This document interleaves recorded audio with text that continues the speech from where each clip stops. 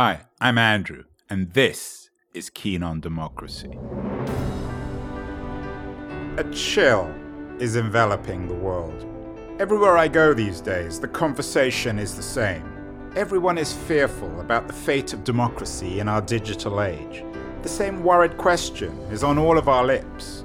What or who is killing democracy? Everybody wants to know. There's certainly no lack of suspects. Trump, Putin's trolls, Mark Zuckerberg, authoritarian populism, the wall, Viktor Orban, fake news, Brexit, Bolsonaro, surveillance capitalism, Erdogan, Twitter, or, last but certainly not least, the President of the People's Republic of China, Xi Jinping. So what's up with democracy these days? Is it really dying? Or is it simply shedding its industrial analog skin and updating itself for our networked digital age?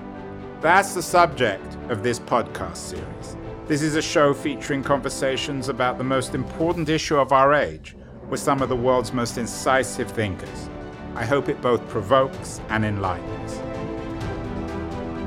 Maria Ressa, Time Magazine Person of the Year in 2018. Maria, why do you think Time made you their Person of the Year last year? So I was one of 4 journalists that they put on their cover, right? And they called us the Guardians of Truth. And what struck me when I saw the 4 of us was that Jamal Khashoggi was brutally murdered, and it had shocked the entire world, right? And the 2 journalists from Myanmar were at that point still in prison in Myanmar. And then you had the Capital Gazette, where journalists there were murdered. That's when I realized, oh my God, I'm the only one who's free and alive here. And is this how tough it is to be a journalist today? I asked, I didn't know. And I found out on Twitter when I got it. And the initial thing I looked at was, oh my God, I think it's fake news. And I sent it to our social media team. And then right after that, I got a call from CNN. And that's when I realized, oh my gosh, it's real. Time, I asked them why. And they said that for a little while, there was a debate internally because do you focus attention on yourself as journalists? But then they felt that the problem was huge and that it was something that needed to be put forward. You know, obviously, I've been living through these very personal, vitriolic attacks, both online and in the real world. And I have never lived through anything like this. And I've been a journalist for a long time. You began your career, or certainly you're well known earlier in your career as being the CNN correspondent in the Philippines. But tell me the story of how you have become this global, I wouldn't say, a kind of a global celebrity for the defense of journalistic freedom. I think it was a combination that I've been around a long time. And I'm also involved in this new world, right? So I opened the Manila Bureau in 1987. I then opened the Jakarta Bureau in 1995. And in this time period, I did a lot of reporting. And by the time I left CNN, I was doing all of the investigative reporting, looking at networks, terror networks in Southeast Asia. And then I moved to head the largest TV news group here. I learned how to manage the P&L. Oh gosh, your question is why?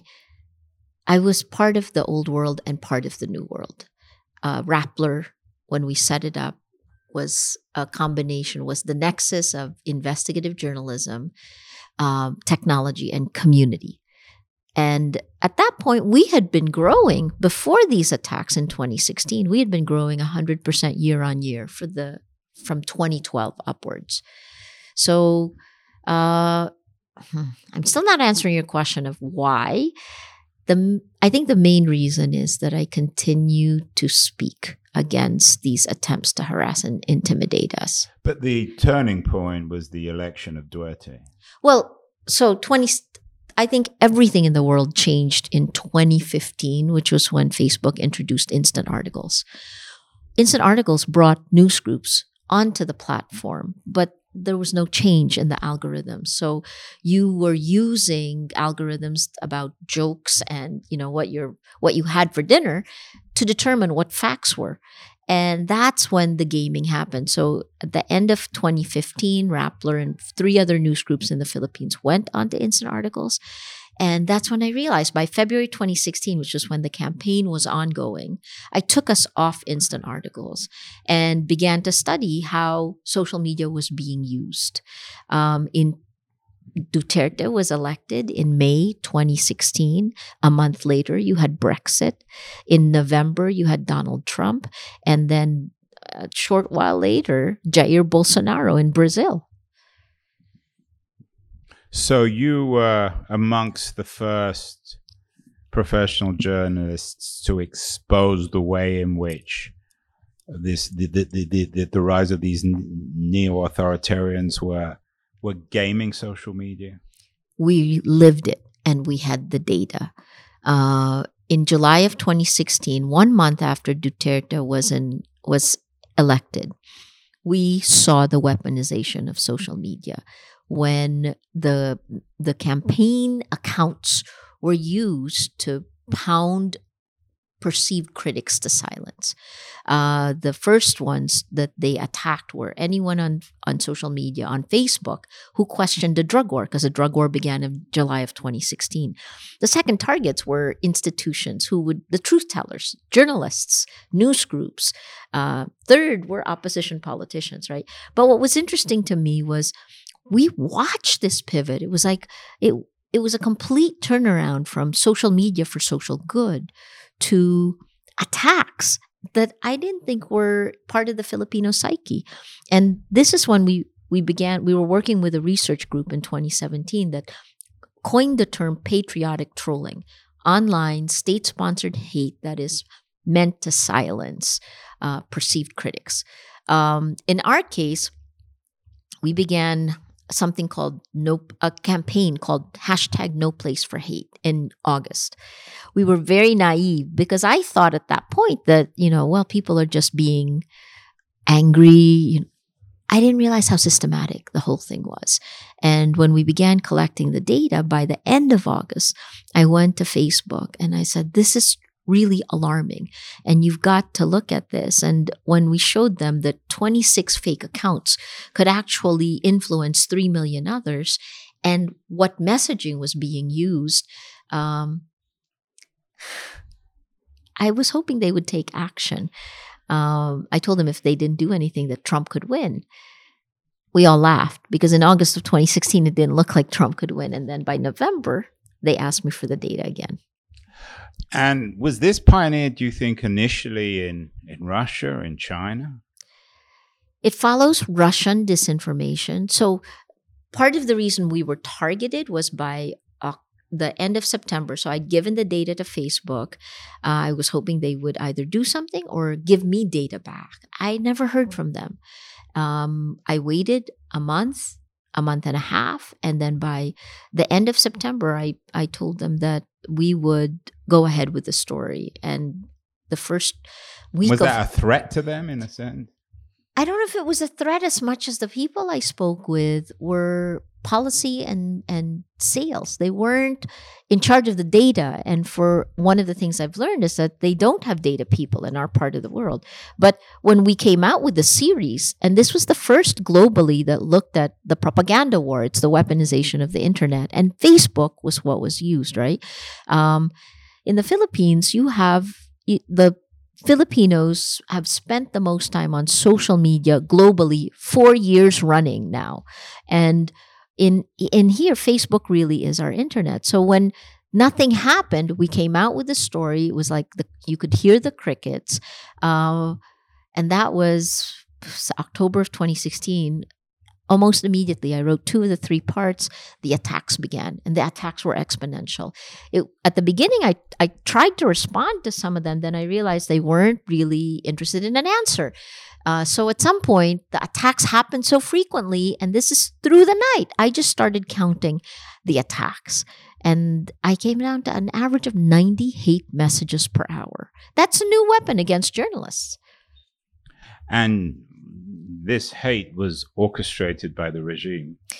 We were able to show that it connected directly with two people who were pro-Duterte bloggers, but they were given government offices. Do you think that the fact that you're a woman and that these neo-authoritarians, to a man, are men, is that significant? I think what's happened is that the populism that they rode on almost pushed these kinds of gender, what we thought was progress on the gender front. We went right back to the Stone Age. In the Philippines, the attacks of the president are sexist at best, misogynistic at worst. And it brought out the worst in our men, in our society. We've taken so many steps back. And the attacks are vicious online. We now have a database we call it the Shark Tank. It's about 1 terabyte large. And in that database, women are attacked 10 times more than men. These regimes tend to be polite, prehistoric in ideological terms. They're not very sophisticated. They tend to be nostalgic and reactionary, but they're highly sophisticated when it comes to tech. Why and how?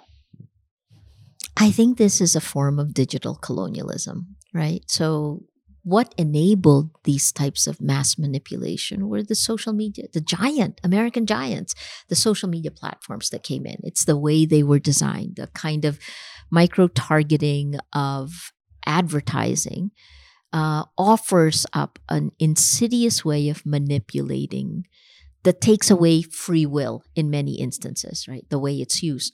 The second wave are digital companies like Cambridge Analytica. And it makes sense, right? If the giant tech platforms give you a way to enable mass manipulation, who does the manipulation? Who's interested, right? And that now brings power and money. So what's Cambridge Analytica? Cambridge Analytica is run by Steve Bannon. It is funded by Rebecca and Robert and Rebecca Mercer, right? And this group, the whistleblower of Cambridge Analytica, Christopher Wiley, just told me in September 2019 that the parent company SCL and Cambridge Analytica were not only in the Philippines, but that they used the Philippines, and his words were as a petri dish, because law and order is weak. They can try things with relative impunity, and when a manipulation tactic works, they would, and this is a direct quote, port it over to the West. The target, the United States. When you look at the Cambridge Analytica scandal, the most number of compromised accounts, and you're talking like roughly 76 million. I mean, the most number of compromised accounts were in the United States. But the country that had the second number of Facebook compromised accounts was the Philippines. Maria, you started up in traditional media and television, and then you became a startup entrepreneur yourself, founding Rappler. Do you feel as if in all this experience that they have sort of taken away the internet from you, that the original ideals of the digital revolution have been profoundly corrupted? It's a perversion of what it was supposed to be. You know, I believed in the Silicon Valley. You know this. We debated this, right? I loved reading your book. I loved reading Cult of the Amateur, but I believed that the network effect could help the Philippines jumpstart development. It's baked into Rappler that we build communities of action, and the food we feed communities is journalism. And I had hoped that we could help build institutions bottom up. And it gave a mission to journalism that I didn't feel as much when I was working for an American network. Did it cheat me? I think that if the social media giants had thought this out just a little bit more, that they would, the kind of manipulation that that came from Russian disinformation. It's this idea that, the idea is not to make a candidate win or lose. It's actually to make the population lose trust in anything. And when they don't trust anything, when there's no credibility of institutions, then the voice with the loudest megaphone wins. And so in a situation like that, you've robbed the people. If you have so the way we've seen it work in the Philippines now is a lie is pounded 1,000,000 times. When you say a lie 1,000,000 times, it becomes a fact. Except it's a lie. So without facts, you don't have truth. Without truth, you can't have trust. That means you don't have democracy. But this isn't the 20th century version of totalitarianism. It's not Orwell, is it? Oh my gosh. I'm not sure what you mean by that, but it is. I mean, it's not 1984. It's 1984. There was a single truth or a single This is chaos. voice. Yeah, this is chaos. It is Informational chaos. They flood the market with lies. with data, with lies. Right. And so that democracy is based on us being able to make a choice, right? You can't make a choice if you don't know what's real and what's an illusion, what's fact and what's fiction. And that's the kind of weaponization of social media that's happened. It is flooding. So propaganda has been there forever, but propaganda said 1,000,000 times now replaces facts. So we do have alternative realities. And this goes back to the way the internet is also set up, right? We have different feeds. What if there's no more public sphere?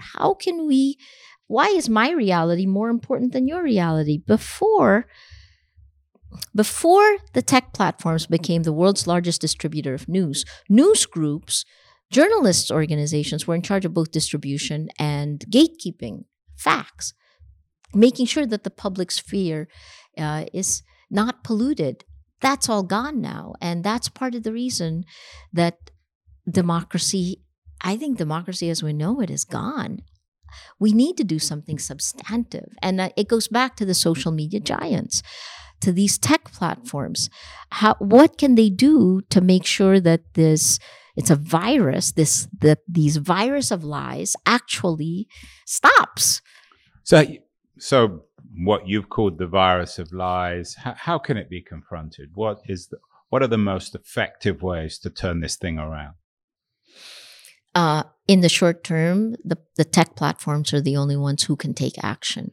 We can wait for government regulation, but that will take time. And part of the reason we work with all the tech platforms, with all the tech companies, is precisely because in our case, it's here and now. If nothing significant is done, this has a direct impact, not just on Rappler, but on my future. Everything I've built in my career is on the line now, right? In the end, what this lack of gatekeeping has done is it's made the fabric of our society very weak because it sells to the highest bidder the choice. It's subverted choice, the way this works. Do you agree with me on this? Well, you're the authority. You're living on the front line of this. But the way the advertising, the micro-targeting is done, subverts choice. So it's the business model of the Facebooks and the Googles Yes. of the world. I would say Facebook more. It's the social media platforms because it pushes you to extremes, right? It empties the center. Because to keep you on the platform, they need to keep feeding you more and more extreme views of the view you already are leaning towards. So it's compounding echo chambers in every sense. And tearing us further apart. So if you leaned right, you get pushed further right. If you leaned left, you get pushed further left. What happens here to the middle? And meanwhile, Facebook makes billions of dollars. Billions. Out of all of us. And that's part of what needs to change, right? So David Kaye, the UN Special Rapporteur of Free Expression, he suggested that something like content moderation, which is what we would call gatekeeping, that be based on the UN Declaration of Human Rights. Because what's happened is these exponential attacks, literally change people's minds, right? It's very global. It's like Nazi Germany, right? In my case, the government has decided they're going to try to replace the description that people associate with me as journalist, right? They're going to replace journalist with criminal. And they say it often enough in social media, and then it comes out of President Duterte's mouth, government officials. When you do that, you've changed reality.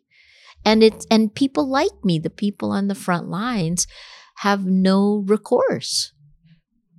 So are you saying then that social media companies need to become curators, need to become more like traditional media companies? Social media companies have to be held accountable for the damage that is done on the platforms, the same way that news groups are held liable for the lies. And how's that going to work, though? Should we begin perhaps by, at least in the United States, by taking away safe harbor from them? I think that the way the law has allowed the social media platforms to behave has led to the deterioration of democracy everywhere. So the first thing is, why not demand like a driver's license, right?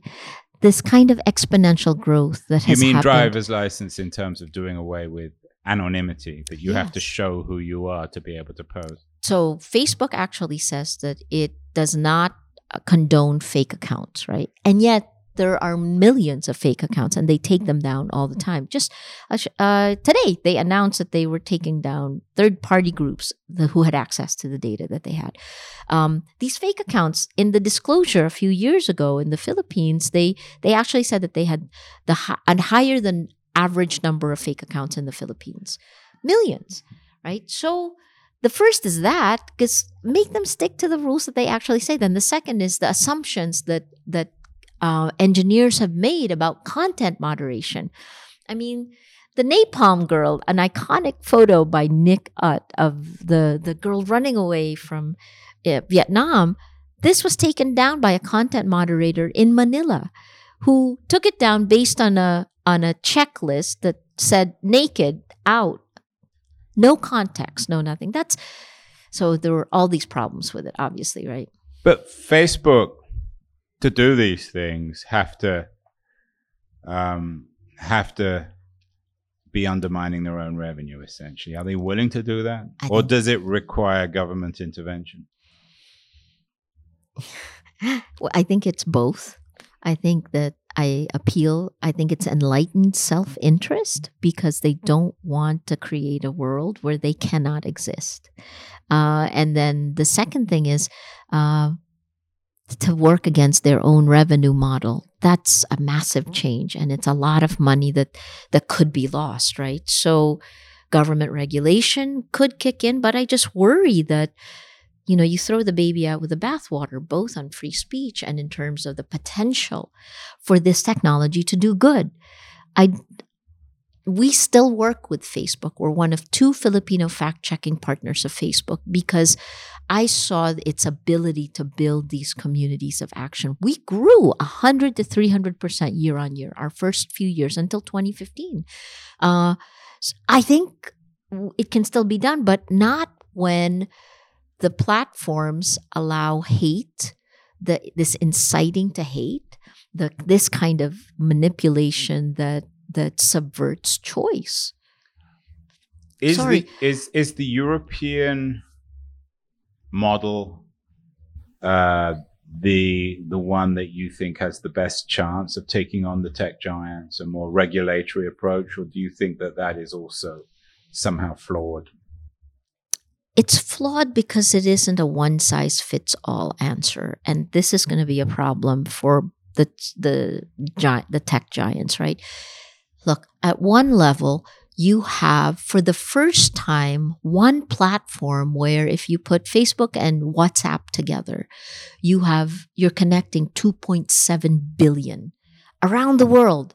That's incredible. We've never had that many people in one platform, because every country used to have its own vertical media and nothing cut across, except, that's why I joined CNN, BBC, these kinds of, but that is one way, right? So there's this huge potential. at the same time, if you don't stop the lies, a lie in the United States travels to the Philippines like that, and vice versa. And that's what's tainting this entire ecosystem. So I don't know if if GDPR is the right model. It seems simplistic to me, but I've testified in Ottawa at it is a 14 nation, the members of parliaments of 14 nations have come together. It's led by Canada. The vice chair is Damien Collins from Britain, and they've asked sophisticated questions and they're looking for answers. In the end, I think the solution to this is transparency, right? You talked about this in your speech, but so far the platforms have already taken down millions of accounts globally. But Twitter releases all of the data.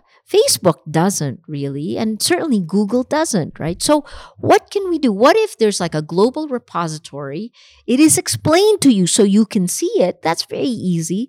And then you can actually begin to tear down these networks I call them terrorist networks, because they're spreading lies and they're acting like terrorists in each of our democracies. Why can't there be a global Interpol who will prevent the impunity of these information operations, right? When they're caught, there are penalties to it. That's what will stop it. And this then is a kind of an algorithmic transparency? It's more than algorithm. It's more than an algorithmic transparency. It's also, so this is the foundation of our methodology. We fact check a lie. When we find the lie, because fact checking is a whack-a-mole game, right? If you're stopping at that level. But when you find the lie, then you can begin to look at the networks that spread that lie. And sooner or later, like terrorist organizations in the real world, you begin to tear them down. And if you do that in a transparent manner and people see that there are costs to doing this, then this will stop, right? So the Mueller report is very clear about what Russian disinformation did in the 2016 elections. And that this is like, this was actually a former KGB agent chairman who came up with this. He said, with disinformation, the first time you encounter it, you can move forward like a normal, like go back to yourself. But if you're fed a diet of this, he compared it to drugs. So the first time you take a drug, you try it, you're okay. But if you get addicted to this drug, it wears down your body, it wears down your mind. And if you've taken the drug 1,000,000 times, you're a fundamentally different person. That's what's happening with the lies, with this kind of networks of disinformation. It is weakening the body politic. It is weakening and killing democracy. What happens, though, if the lies originate from politicians? Well, that's what we're seeing in many parts of the world, right? Freedom House starting in November 2017 actually said that in at least 28 countries around the world, cheap armies on social media are rolling back democracy. And then Oxford University, the Computational Propaganda Research Project in 2018 said that number was up at 48. I don't know what it is in 2019, but I certainly know in my country, this is state-sponsored. And while the government continues to deny that, when the two of the three main content creators in the first wave were given government posts, you know they're connected. And we've watched this. It's replicated in many other countries around the world. It's one thing to pay for troll farms and pay people to lie. But do you think these politicians, these senior politicians, do they know they're lying, or do they believe in what they're saying? I go back to Cambridge Analytica, and you can see in everything that's been exposed there, right? Both the operators who are paid, the people working in Cambridge Analytica, and the people who hire them, right? In the Philippines, we went and found SCL, the parent company of Cambridge Analytica, and they had a relationship to Duterte, right? Power and money are coming together again. And it is a potent combination that, if it is not addressed, will kill democracy as we know it, will if nothing substantive, if no substantive action is taken, democracy as we know it is dead. Maria, the Philippines is a couple of hour flight from Manila to the mainland of China. The Chinese model of capitalist authoritarianism or capitalist totalitarianism also looms quite literally on the horizon for you. Do you fear that model? It's here. I mean, we can see it in the governments. The Philippine government has been very vocal. Starting a few months after President Duterte took office, he went to Beijing and he announced that the Philippines would pivot away from the United States and move towards China and Russia. He named both countries in Beijing. What we've seen now is Chinese investments coming in. Not enough yet in terms of the government, President Duterte's build program. But on Facebook, for example, we're seeing a connection between the first wave, the content creators that are pro-Duterte, now bringing in Chinese Facebook pages. It's a very interesting way, but we're seeing the pivot into disinformation. We also, last year, the alternative left-leaning, let me put it this way. Last year, Alter Media, Bulatlat, other independent news groups filed a suit. Well, they were taken down by DDoS attacks, and they filed a suit this year against a company that has connections to China and Macau. Online gambling. It's a very interesting case study, but we're certainly seeing this kind of geopolitical power play. So the stakes then in the West are extremely high to get democracy right. They're high in a existential sense, in a historical sense as well. Is that what you're saying? That we have to fix our democracies now? Because the alternative is either Putin-style informational terrorism or the Chinese model, which in some ways is even more terrifying. And China is shifting more towards this Russian disinformation that is more Putin-esque.